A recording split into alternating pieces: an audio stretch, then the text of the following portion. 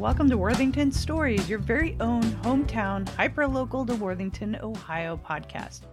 I'm Cynthia Bent-Findley. I am a journalist and resident, bringing you to some deep dives into stories about who we are, where we've been, and this one takes us far, far away from Worthington.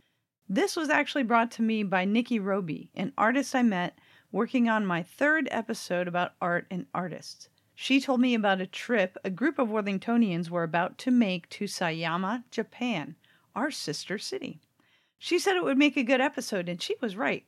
I'd heard here and there that we have a sister city, but I never really investigated that, even though I was intrigued about what that exactly meant. So Nikki helped me round up a few folks connected with the Worthington International Friendship Association. She's on the board there of what we call WIFA for short. WIFA is the group that manages that sister city relationship. So is Ann Brown, the City of Worthington's communications director. So Nikki and Ann and I got together with two travelers from the trip that was made in November. Those two travelers are Ty Niesthaus and Anton Teufel. And we sat down to talk a few weeks after they got back, got over their jet lag, and we had a chat about Sayama, Japan. Anne started us off so we could understand exactly what we mean when we say sister city. Hi, my name is Ann Brown. I'm the communications director for the City of Worthington, and also I do oversee the sister city relationship in conjunction with the Worthington International Friendship Association. The Worthington International Friendship Association. Yes. So how did this all happen? How did, have we always had, we call it WIFA, right? WIFA, yes, WIFA for short. So there's this whole story, and it was back in a time when Worthington's City Hall was under Folks of a certain age may remember that Honda built its first plant in the United States in Marysville in 1982, just a tick to our west. Sayama, Japan, has been the site of a Honda plant since 1964. The story goes that in the early 1990s, folks from Sayama were actually looking around to form relationships with central Ohio cities because of that Honda connection, and they invited Worthington to explore that friendship. A visit to Worthington was set up, tea was had, and the rest was history. They had tea in the fire bay, and we just must have charmed the heck out of them with that experience because just a short time later, they sent a letter to the City of Worthington officially asking us to become their friendship city. That kind of paved the way to having these exchanges and, having so many people from the community be involved. And so we started out as a friendship city, officially beginning in 1993, and then in 1999 is when we became sister cities, which is just a little bit of a deeper partnership than a friendship city relationship. Who says that it's like, who determines what's a sister city, what's a friendship, how does that work? Well, there is a sister city international group that has some criteria that you have to meet in order to be declared sister cities, and city officials from each community, they met and they signed this whole agreement that they would pursue these certain things to make connections throughout our community, not just with citizens, but with city officials and young people and businesses. So it kind of just leads down a path to a little bit of a greater understanding and a greater partnership. Sister Cities International was formally founded as a U.S. nonprofit by Dwight Eisenhower in 1956, although the oldest official sister city relationship was struck between another city in Ohio, Toledo, and Toledo, Spain, in 1931. The sister city movement gathered up steam after World War II. In 2018, Sayama's mayor visited Worthington, and then Sayama hosted the last exchange in 2019. At that time, the mayor of Worthington and a small delegation made a visit there in recognition of the 20-year signing of the relationship.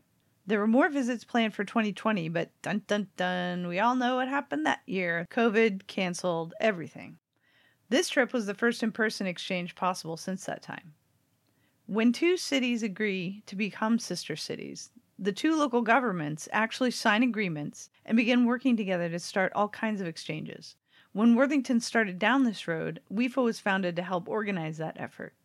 WIFA has an all-volunteer board, along with a few city councilors and one staffer who, right now, that's Ann. Nikki Roby, the aforementioned artist, has served on the board since 2016.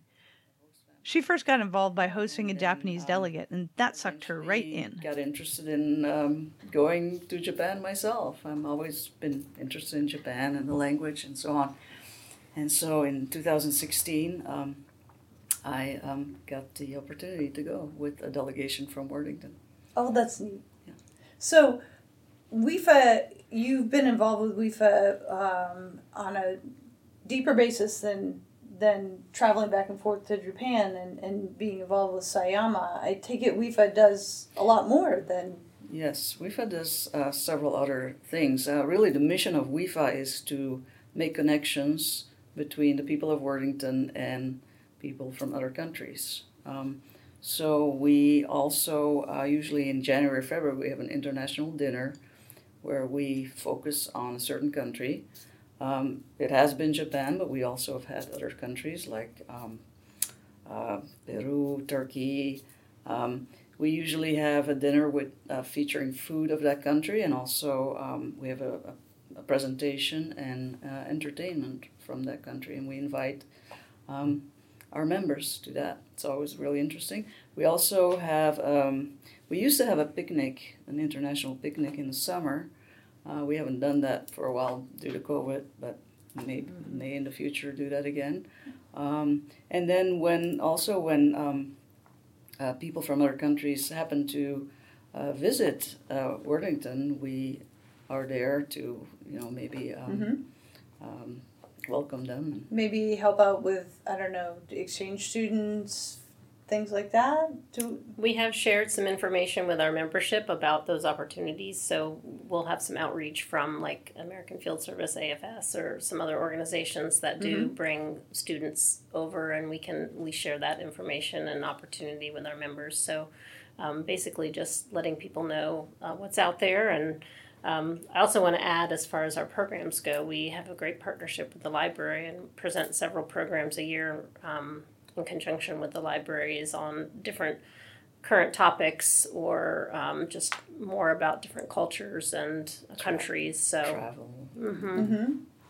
So I would say our programs, our dinner, picnic / celebrations, and then the exchanges are the three major areas that we focus on. Are there a lot of folks who are members of WIFA who are not American born? Do we have a lot of foreign born folks here who live in Worthington? Do we know that? Well, I am. Yeah. Right. We have some... you were born in Belgium, right? Belgium. Right? Yes. Okay. And then we have another member on the board who's Japanese, born in Japan, has lived in Worthington for many years. I don't know about the membership. Yeah, I mean, Worthington itself, especially the school district, the greater Worthington area, is very diverse. There are, and I don't have the statistics in front of me, but, dozens of languages spoken throughout the school district. And, Worthington proper is a little less diverse than, our greater community, but we certainly do feed in to that and offer services and membership. People can be members in WIFA, and not be a resident of Worthington. Wait, you mean be from the Columbus area, right? Surrounding Worthington, is that what you're talking about? Maybe live within the school district or close? Exactly, yeah. I mean, we consider our even though we are a city organization, we do consider the school district as kind of our larger community. Anne says that WIFA currently has some 130 members, many with diverse backgrounds. WIFA is actually looked at as a model successful program by other communities looking to form similar programs. Successful, she says, means the hundreds of lives on this side of the Pacific and the other who've formed connections through these visits back and forth. There have been sports teams going in each direction, a high school choir, retired folks, city officials, all gaining perspectives on how each other live. The young people in the two cities. So there's just been so much that has, I think, enriched people's lives, and that's what makes it successful.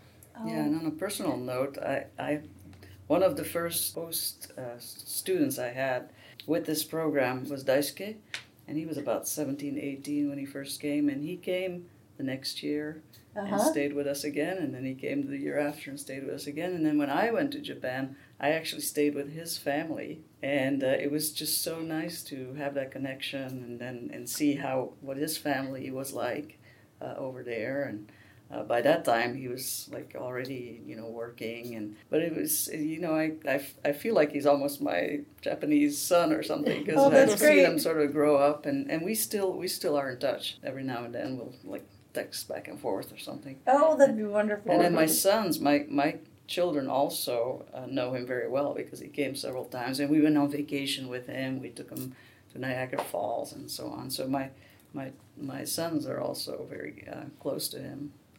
That's great. That's an example of that personal connection. And I know there are many others like that. There are others. Yeah. He's not the only one. Yeah. So we've got a couple of folks sitting right here who got to make those connections. Can you guys introduce yourselves? You guys got to just come back from Sayama, right?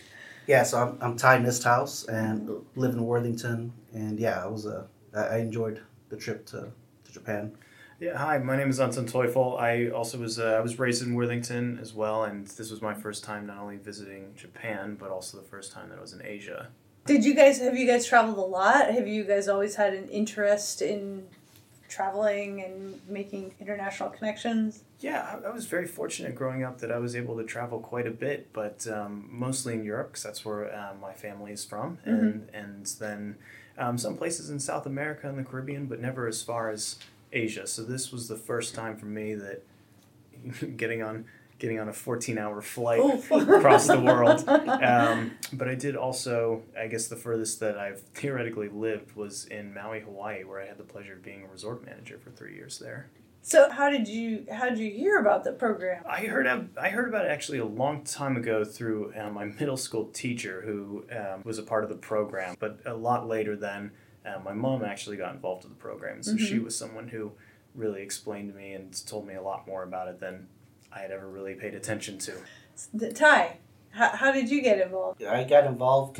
I wanted to be more involved with the city, so I went to the website and I saw the WIFA and went through it and applied and wanted to learn more about the organization. And then, of course, COVID hit, and then that stopped everything until this last year.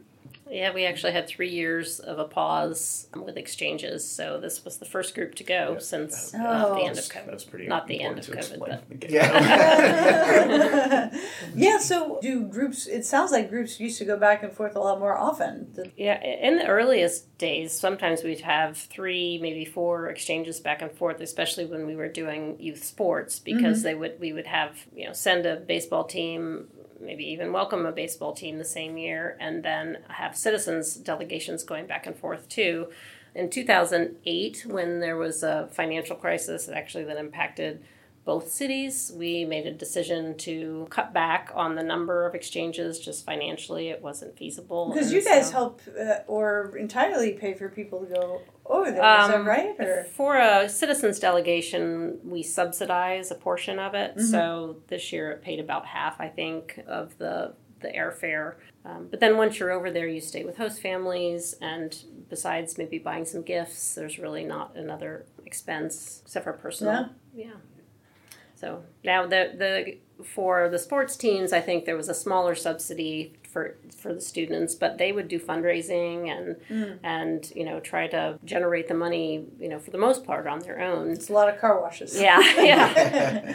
Now, when city officials go, the city does pay for their airfare for the officials that go, but there's different levels depending on the type of exchange it is. So anyway, I'm sorry, Ty, I kind of cut away from you.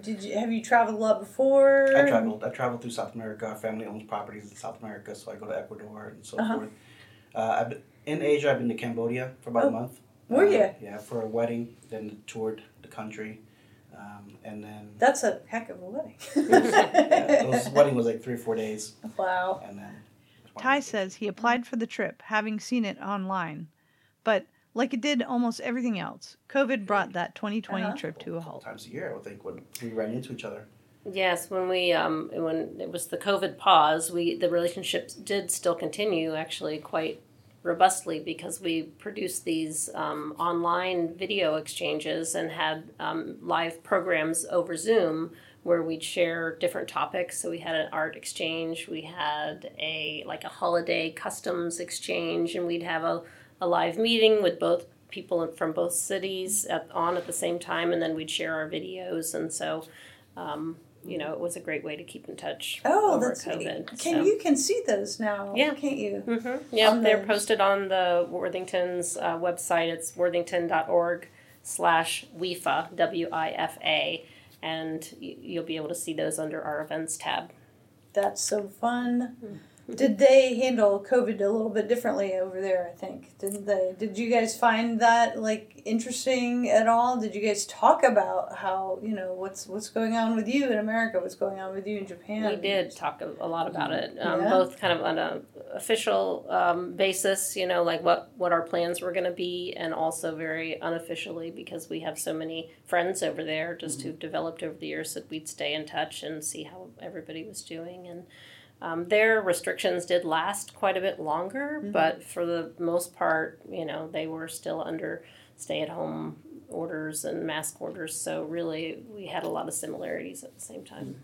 It must have made an interesting and kind of, I don't know, almost comforting connection to know, we're not the only ones here stuck in our houses, that all around the world are people experiencing that. Exactly. So we were so happy when we could finally get a group going. We had hoped it was going to happen last year, and the delegates, most of them had applied last year when we thought we were going to send a group, and then we had to hit pause again because Japan just wasn't accepting tourists at that point. And so this year, fortunately, we were able to, get it off the ground and successfully have another delegation visit. So what was the trip like? Tell us what you guys experienced. It's a big loaded question. The trip was great. First, a long flight, right? It was a long flight, but when we get there, they greet you, and they really showed their warmth and care. They really helped us navigate through the airport and getting into the hotel. Really. Yeah, I think it's also important maybe not to gloss over how long that flight was and how many movies you watch on there. But I think a big thing that I was fathoming as we were flying over there was not only looking at the trajectory in which this plane flies across the world to get over there, but I think for me that was the longest. I know that you've been to Asia before. For me, that was my longest flight. And I think after the 8th or 9th hour, do you really start to fathom just how far you are going from home? So that, yes, when you land, so very grateful that they were there to welcome us and pick us up right there at the airport, because immediately you're no longer seeing anything in English. so you, I mean, of course, it's an airport that you have a general sense of how to navigate through and where to pick up your luggage. But once we were in their hands, that's where it really did feel like a very comfortable safety net, that they were there to take our bags, to help us get to the hotel, to make sure that we were checked in okay, take us out to dinner. Me personally, I don't know how Di felt, is we were very exhausted after this flight, and then we come and we go have dinner with them, so we're all very tired, and we're just trying to figure out what the time zone change is at that point. So I think a lot of us definitely had some jet lag troubles when we had gotten there. Yeah, tired, so much energy. So how much time difference is it? When did you get there, and what time was it at home when you got 14-hour time difference. Yeah. Wow. 14-hour time difference. Yeah. So they're ahead 14 hours. So today it's tomorrow morning at 5 a.m. or whatever. Oof. So or wait, Oof is right. 6 a.m. 6 a.m. 6 a.m. I remember that exactly that. When you get there, you're like, whoa.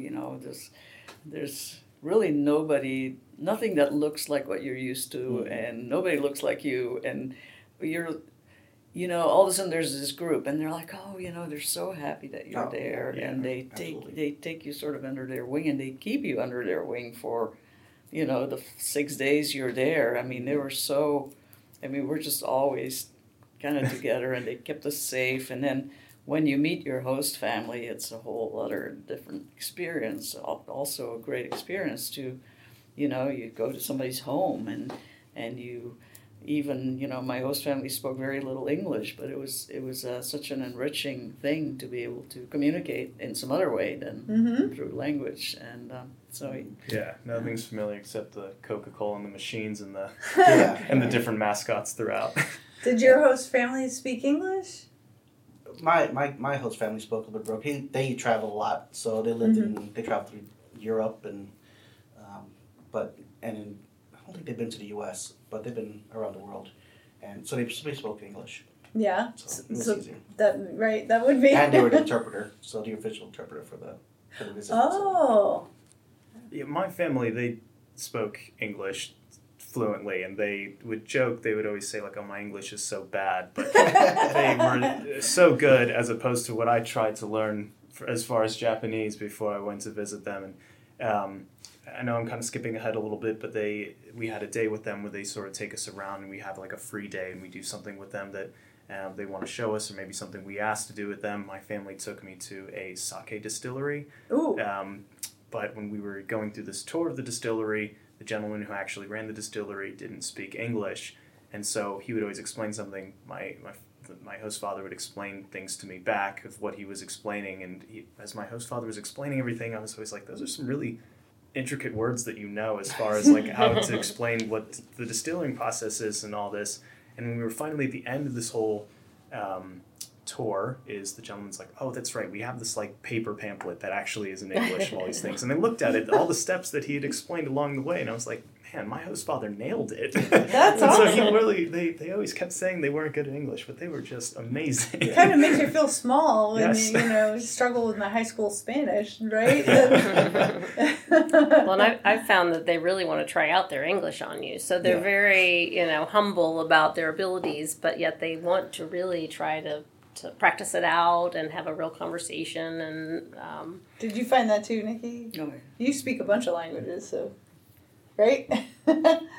but very little Japanese. Huh.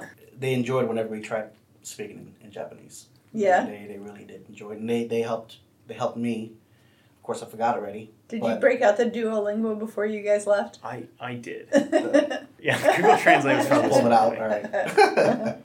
So 1 solid week there. How's your Japanese? I had the pleasure of staying a little bit longer, so 2 weeks, but I'm more primary Spanish. I don't know. I think it's a little bit more difficult than you think it is, Mm-hmm. But yeah, I enjoyed it. I mean, I just got by with certain words. Yeah. Whenever I traveled by myself. So first 5 days was official visit. The next 5 days I just boarded a train and just went. Oh, you did? Yeah.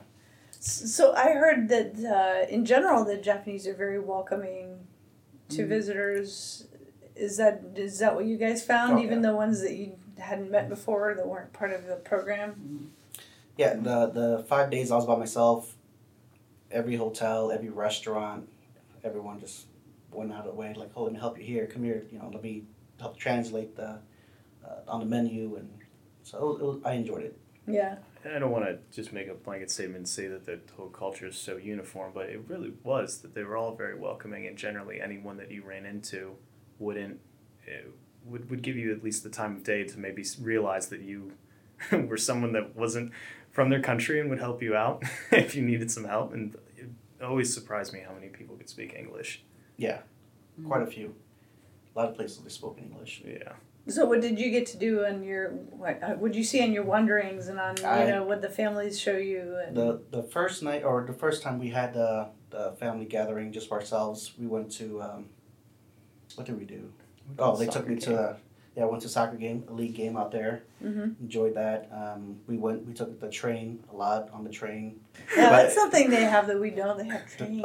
It makes it so much easier. Yeah. And it's not it looks intimidating when you look at a map, but now once I think 2 days of going in and out, you start to realize where everything's at, and lines, the colors, and how to get in and out of terminals.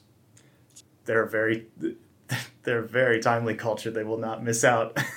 they're very precise. They're very on time. If the train says it's arriving at 2:42, it's arriving at 2:42. If it says that the train is leaving at 2:57, it's leaving at 2:57. I learned that almost somewhat the hard way when we were running through trains to get we had a 7-minute gap, exactly 7 minutes, and it felt like some Mission Impossible scene that you're running out and running through the terminal and everything just to get to the next train. But I also found that it was really helpful to have on your phone just maps. If you could use that, I'm speaking specifically to like the metro within Tokyo, that it would tell you which line to jump on, because that was the one that was going to get you there the fastest. because there were so many ways to maybe get to just one location. Yeah. I would jump out of the train. I was like, this is taking too long to jump out. Found another train, jumped on another line, cut my time in 20 minutes. Like, oh, okay, beautiful. Yeah, that's good. What app did you use for that? Oh, it's just Google in Google Maps. Maps, Oh, Yeah. Really? Yeah. it's Yeah, really nice. if you plug in where to go and say that you're walking or that you'll take these subways, it'll explain this is the fastest way to get there. And Incredible. I mean, speaking of speed too, just their regular metro can pretty much cover the distance of New York City in 15, 20 minutes. Wow. And that still includes the 20 some stops that they have to make. Wow. So where is Sayama? What's it like there? Is it more urban, I take it, than Worthington? It's a lot bigger than Worthington. Is it? Yes. How big is Sayama? It's, I think it's about 120,000 maybe. It's actually, there were several villages that joined together to form Sayama. And next year is their 70th anniversary. So Sayama, even though the Japan and the culture is very ancient compared to the United States, Worthington is actually over 220 years old, and Sayama is only 70 years old next year. So, but it is very urban. It's considered a suburb of Tokyo. It's northwest of Tokyo, about 45 minutes.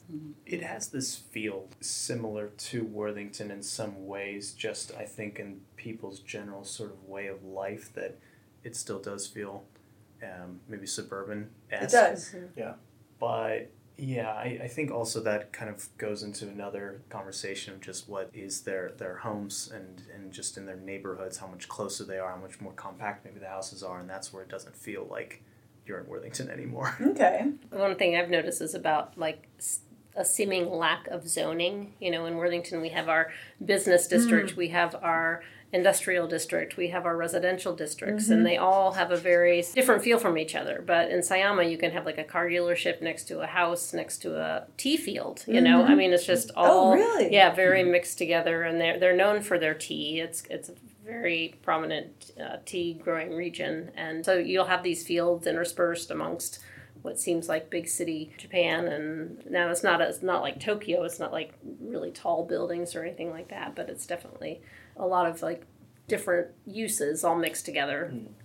Also, a very important detail I think was to explain is that all the delegates, we all stayed with different families. So no two people were in the same house. And so my family that I was staying with would be in what I felt was a representation of like a traditional suburban home area. But then when we got in the car and drove maybe just 5 minutes around in Sayama, then yes, we passed by a tea field, and then suddenly it doesn't feel so. So was it single family detached homes, or was it more like apartment or condo living or multifamily units? Where do people live? So with mine, I think with everybody's, there was all individual houses, but kind of like a duplex. I felt like it was where multi-use or multi-family, generational family homes. So you have one side would be for the grandparents, and the other side would be for the family.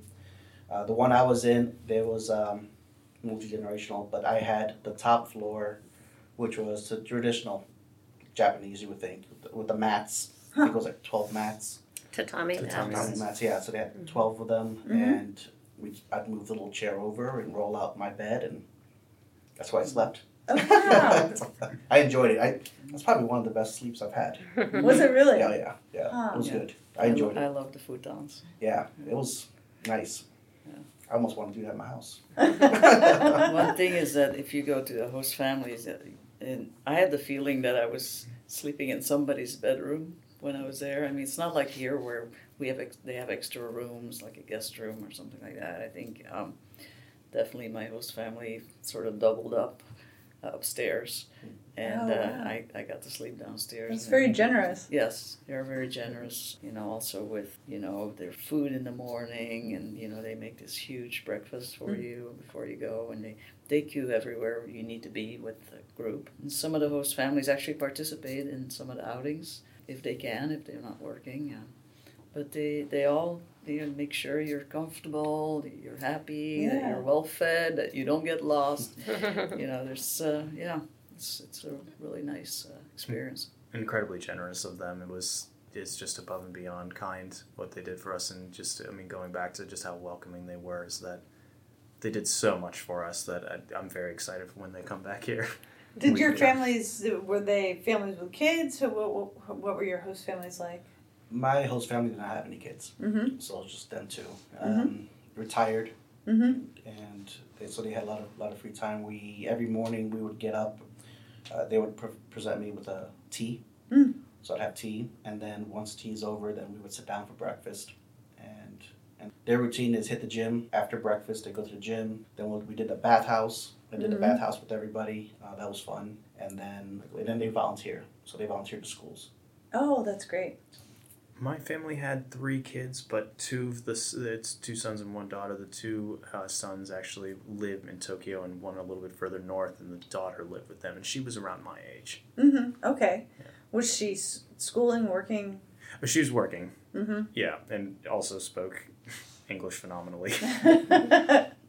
Which was great. It was good to actually talk to her just sort of about, I think, just growing up in Japan and understanding the differences and what it was like, because she very much had a lot of questions to ask about what was Worthington like growing up there, and so. So do the host families plan on coming over? Is that how it often works, or? It's never kind of an expectation, but I think once they have that experience and they might, if they make a connection with their guest, they establish a friendship, stay in touch, and say, okay, I'll come, the next time if they're, selected to be a part of the delegation, and often will stay in the home of the person who stayed with them. So it does kind of keep that relationship going often. What other kinds of things did you all get to see in Sayama and beyond? We visit the library, as well as the fire station. The community centers. That was very fun to see. They have a really big community center that sits very close to their town hall, and I just was very impressed by everything in its structural engineering to just how convenient it was for everyone. It really kind of acts as both a hub for general convenience stores, places where people can go to get general services if they had inquiries or what have you. That had, I know it sounds strange, but just little spaces for people to use Wi-Fi if they needed to work, and then just very close to any sort of transportation hub as well. I noticed that there were a lot of buses, so I think that was a really fun place to walk through. Did you guys go to the schools at all? We did not go to the schools. When I went, we went to a middle school and a high school both, and it was very interesting. You get in there, you have to take your shoes off, and there's little cubby holes with slippers, and so all the kids wear slippers in school. And also their lunch, they eat in their classrooms.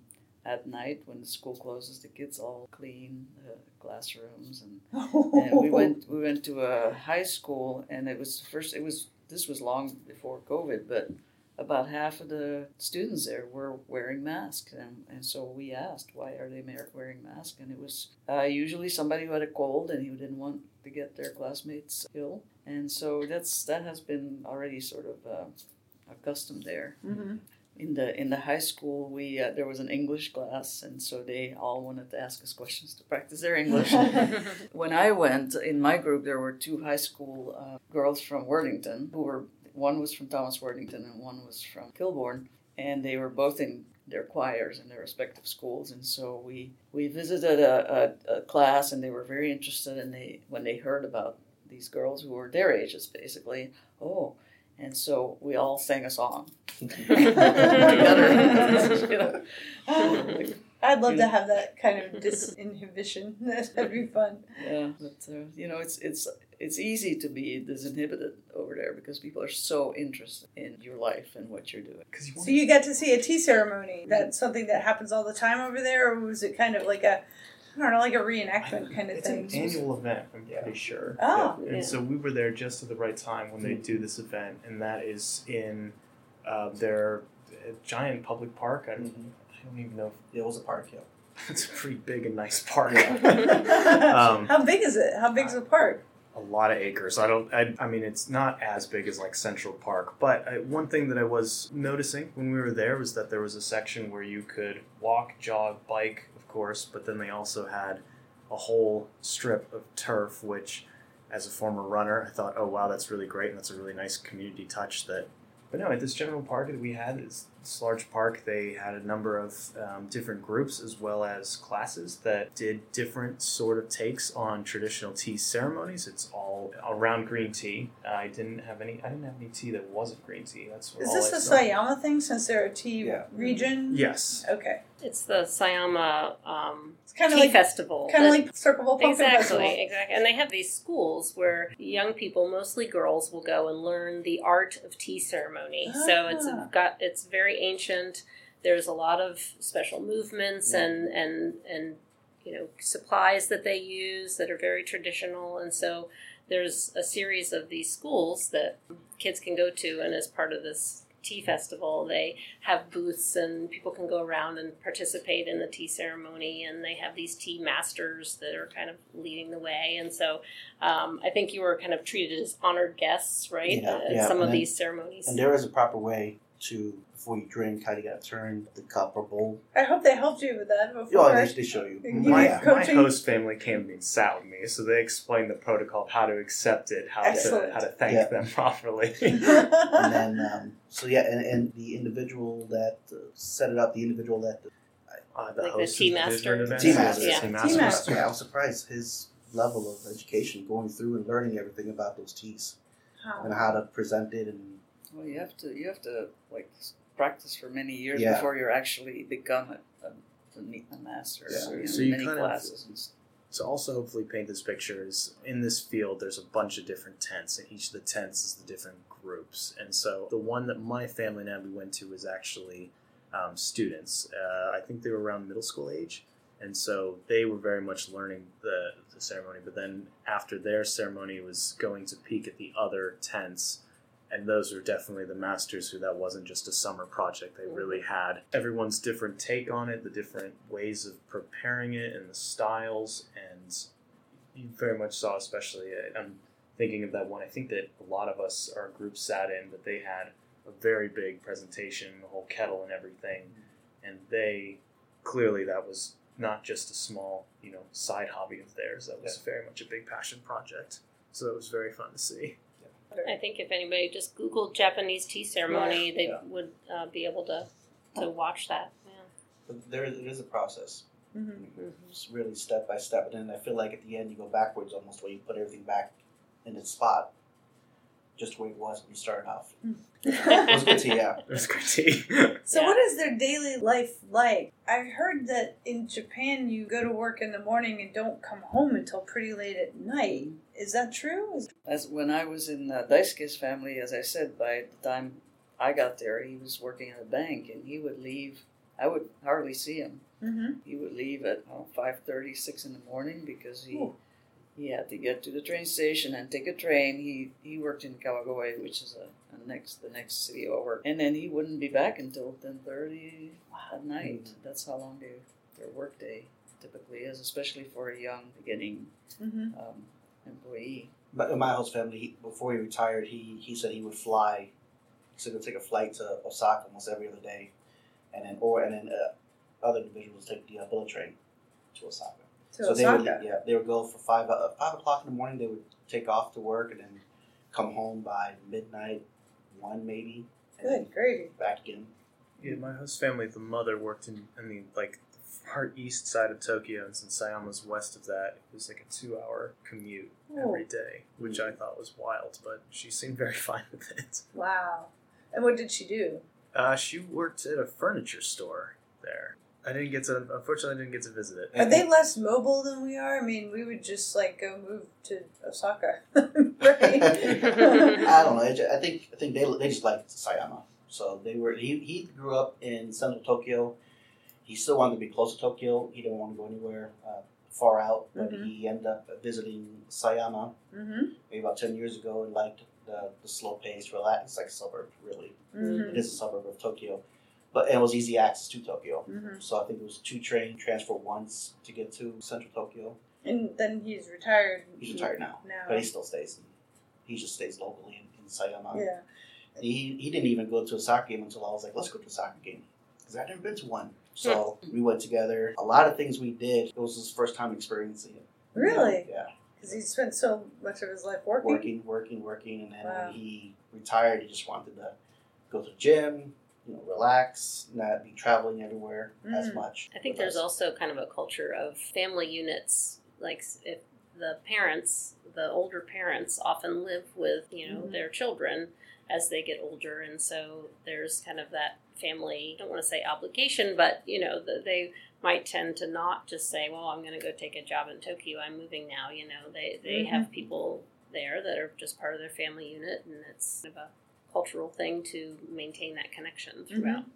And the public transportation is so good, and they're so used to using it. And, so nobody I know there has a car, but they can easily get on a bus, on a train, and sometimes ride their bikes to the station. And then there are, I don't know if you guys saw, there are 500 bikes in front of a train station. Yeah, the multi-level bike racks. Bike racks. Yeah, the commute's a little bit different if it's an hour, but you're sitting doing whatever you want to do in that hour instead of having to drive. That's a different story, You're not usually isn't in a car. You can read or you can sleep. It's quiet in the train. Yeah, really Dead quiet. Silent in the train. Trains No one's playing music or anything or talking. And then going back to bikes, when I was in Tokyo, no, maybe it was in Kyoto. Yeah, it was Kyoto. There was some kids who just take their bike, just leave right there off the side, jump on the train. No. It's like, wow, you're not locking it up. It's hard to explain to people, or just generally people have a good way of fathoming, but when we say that there's a 2-hour commute, I think everyone has a very different perception based on maybe where they're from. Probably, if you're in New York, you think you've only traveled maybe a couple miles, but in Japan you're going hundreds of miles. I'm sorry, kilometers, because they don't use that system. Because I think when I took the bullet train to Kyoto, it's not even 2 hours, I think, to get there. A bullet train goes 200 miles. Yeah. But I'm saying though, but driving or taking other trains was you could work in 6 Chicago, hours, 8 hours or something. Come home every night. But it's not. I don't think it's as bad as you think it is. No. So that's why I think a lot of times those guys are traveling out to 1 hour, 2 hours. They can do more work that way as well. And when do they retire? When are they okay, I've had it? No, they work a long time. There were some guys individuals they retired when they were 86. What? My individual retired. My host family retired when he was 64, maybe 65. He said. My family's younger; they're still working. Yeah. I don't know when they intend on retiring, but they seem so happy with their jobs. They do? Yeah, they don't seem to. One of them was an architect. The other one, the mother, she worked at a furniture store, and then the daughter worked at a convenience store. And each of them they loved work. They didn't sound like they were, bummed to go back to work, or that it was anything short of a bad day because they had to take a 2-hour commute. They seemed like they were very happy with it. Huh. Generally speaking, they're also very, very kind, so they could have been lying to me. Right now. They have so much patience. The patience on the road, getting on a train, I think everywhere. They're just laid back and just go with the flow. Yeah. I don't know. They're laid back, but they are very on time. That is But they're more relaxed when you're walking by. They're not really in a rush. They're a very polite society. Yeah. Yeah, of course. I could talk to you about Japan for many, many hours. One thing that I really loved and took away the most that I really enjoyed was not just seeing Sayama, seeing also Tokyo, seeing other places around the area like Hakone, which you can go from this really big neon dynasty of a lot of colors and sounds in Tokyo and then kind of find a place that's completely tranquil, such as places like Hakone or Sayama, where you would see just those differences. But I've also loved I really appreciated just the attention to detail you saw everywhere you went in Japan. I think that was one of my biggest takeaways, that it blew my mind. And my background's in hospitality, so you really see that hospitality is something that they're very, very attuned to, and it really bleeds in throughout the whole culture. I think the best part for me was seeing all those little kids with the color coordinated hats. Different classes. I see a lot of kids with the yellow and then the green and the red. It was funny. That was Kawagoe when we were in the town. There was clearly a school trip, and the whole class not only had the matching colored shirts, the matching colored hats, and it was just so funny to see these little armies of yellow and pink and red and blue. Big candies. I don't know what they were. Was it bread or something? Big candies with the... I don't know what it was. As tall as them. I should have gotten one. What'd you guys eat? I ate pretty much everything. I ate everything that they put in front of me. I tried new stuff. I mean, what's their, what on Talk a day? about the breakfast. Yeah, is breakfast a big thing for everybody, or is that just something they did for you? Breakfast at the hotel the first night was the what was it? It was It those was that little sausages buffet that they had. So it clearly understood an American audience. Because it had like Vienna sausages, and then you'd have like pork shumai, and you'd be like, oh boy. And we didn't know how to. Nobody could find where to just get general water. We got milk water. That was What? Well, the water there were what? There was a machine with like 14 yeah. options, and nobody knew which one was actually water. I see. So that was fun. A lot of vending machines. A lot of vending machines. Vending machines with strange things in it, like Yes. Yeah. Well, he got hooked on bread and what was it? Boss Can Bosky, yeah. Cafe au lait. I What? missed that. Oh. I knew that because I had served a Japanese clientele at a hotel a long time ago, and they brought this cafe au lait in a can, and you can't get it in America, or at least I haven't been able to find it yet. But I got hooked on that. I don't usually drink coffee. Even my host family was like, all right, we gotta find. There's some over here. Let me go ahead and buy some for him. He brought it to me at the station the Is next it like day. That's so Nescafe funny. or something? What? I don't know. I don't It's know. I never drank it. it's beautiful. Everyone needs it. My favorite thing that I ate in Japan. Well, I thought it was just uniquely different. It's called natto. It is a I love natto. yeah, you know. Yeah.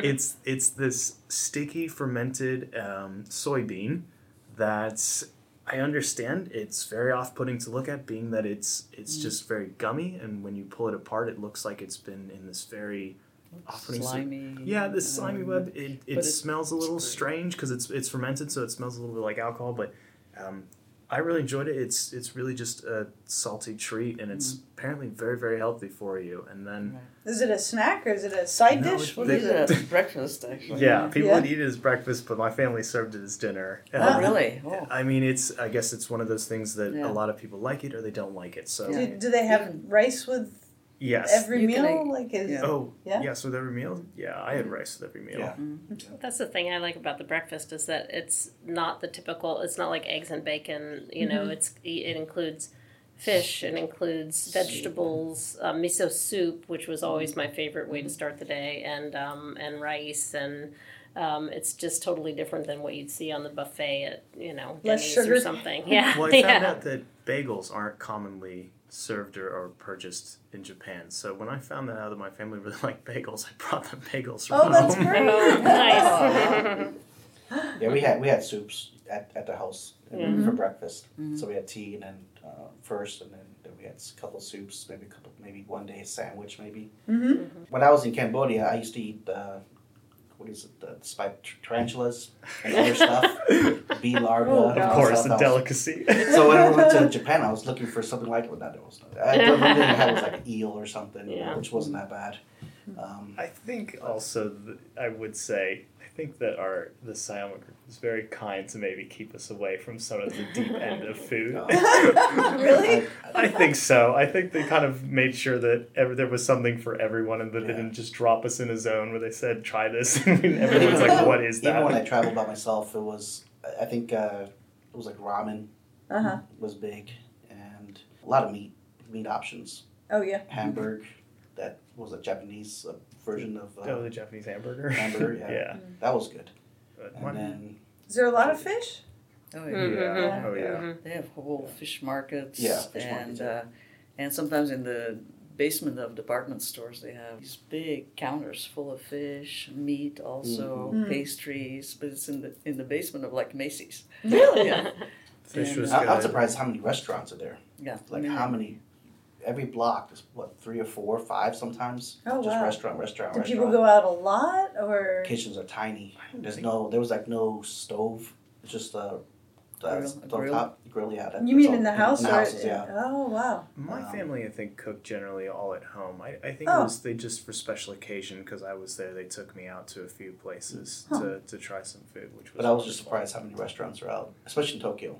A lot of them have little like fake food in the window, Oh, yeah. so that it Oh, shows yeah. you what the dish will look like, but Yeah. it's like a plastic Plastic. bowl Yeah. of pasta or whatever the I guess it dishes kind or of even the depends. fish or whatever. I mean, it just... Ty, you're the most Like if you had a adventurous. single family home there with a family then and kids, I would imagine that, well, but then if you're at work until 10, also that's when are you going to cook, right? I mean, just like, everybody's different here and has different family Yeah. lifestyles Yeah. and things that they do. I mean, it's... They don't have yards like we do. Yeah.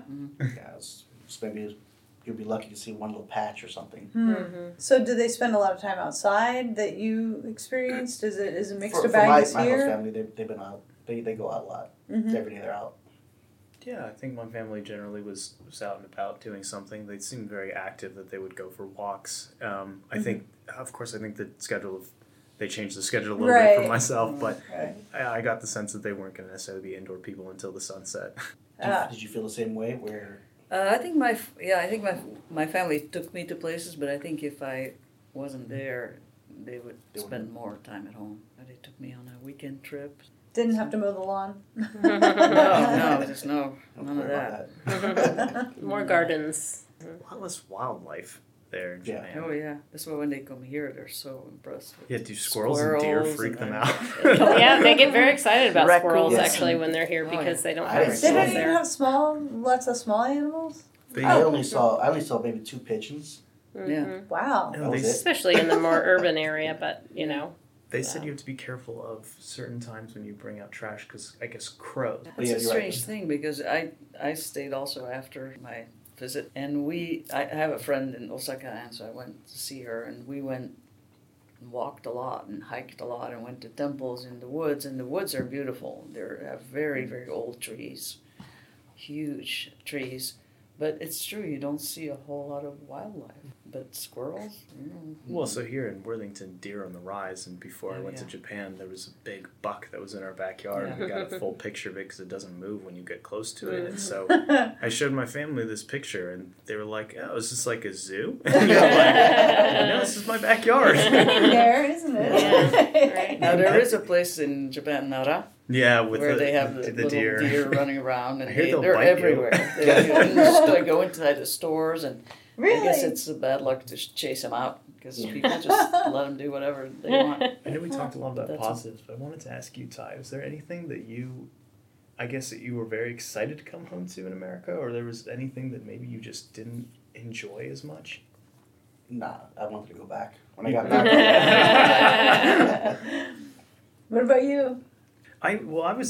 So I would also say there was sort of a different perspective that I had, just being that I seemed like I was the one who knew all the different mascots from the animes and video games. So all this merchandising that exists on Japanese everything from their food and on all their products, everything's got a mascot or something to it. So I thought that was really cute and that was really fun.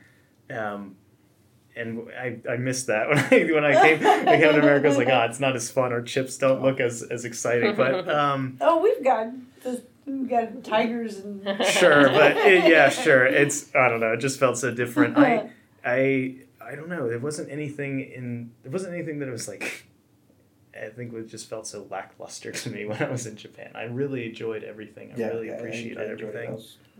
But to the point where you were talking about the mascots and so forth, I feel like every store, every town, every section, every holiday had a mascot, right? Yeah. It was like a very cute character associated to Cute it. little animals usually. Even like the car, like auto dealership, have like a little cute like frog or something. You're like, is that just a Japanese thing, or does that go on it's around just to Europe? keep people to keep them calm, relaxed, and something fun to see. And it's kind of like the train stations where you hear the bells. It's mimicking a bird, the way it chirps on the bell. So when the train is coming, it does deep, deep, deep, deep, like something like that. It's supposed to mimic a bird. You don't really hear of an older crowd in America that are watching anime regularly at night, but they are. Are they really? Yeah, that's one thing that I learned that I thought was very fun. Yeah, that's kind of. So that's. I was going to ask, is there a lot of TV watching, a lot of video game playing?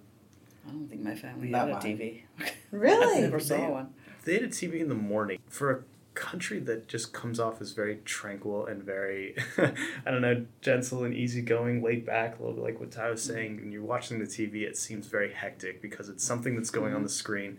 There's There's Words going tons of everywhere. colors, words going everywhere. There's someone reacting in the corner, and they Yes. kind of broke it down and explained to me what all these things are, and I was like, you just absorb all that information through osmosis, and they're like, yeah, we just over time that's so normal. I just watched at nights. I was watching the sumo wrestling. Oh. Yeah, I It was watched on some of that National too. TV. I was surprised how really they go at it. You mean the contact sport? Yeah, How they it's went like at really, it to really win? go at. It's like they do a headbutt at first. Like, Wow.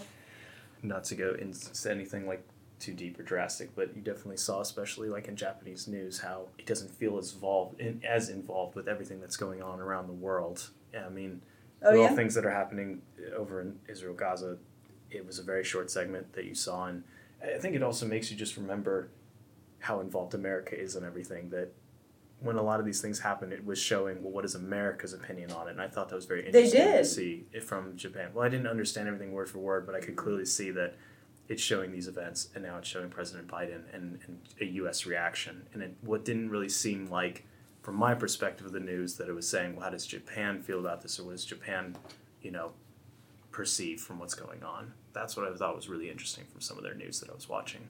Did you watch any news? Did you guys watch any news while you were there? Actually, when I was staying with my friend, she had the TV on all the time. Oh, yeah? Yeah, and it was just a continuous, like there were like little like soap operas, and then there were like game shows, and then there was a little bit of news, and then there was more game shows, and like you said, there was always, in the corner, there were always people reacting, like spokespeople. And sometimes you wouldn't know if you're watching a commercial or Right. like Yeah, an actual show. Right, and somebody was making comments about it, and that really struck me. Do they watch Korean media? Do they watch, I don't know, or is it pretty domestically focused entertainment I of only their... saw Japanese. I only saw Japanese, and that's, again, I thought it was really fun to see that they really embrace the things that they create, and they're very excited about watching their Japanese animes at night. And I grew up watching a lot of these animes just because they were all brought to America, and seeing how much the whole culture appreciates it, and not just the young folk like myself. Yeah, that's kind of neat. When is the next time that folks from Sayama are coming here? Did we talk about that? Well, it might be a couple of years, because the next year being the 70th anniversary, we've gotten unofficial word that they plan to invite Worthington's mayor and a mayoral delegation next year. Sayama actually has a couple of different sister cities. We're one of 3. They also have one in Korea and one in China.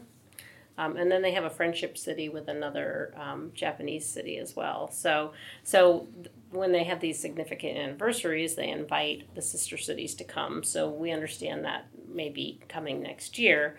So it would be sometime after that we would then welcome a delegation. But I would say that now's the time to get involved in WIFA, because these opportunities, if you're...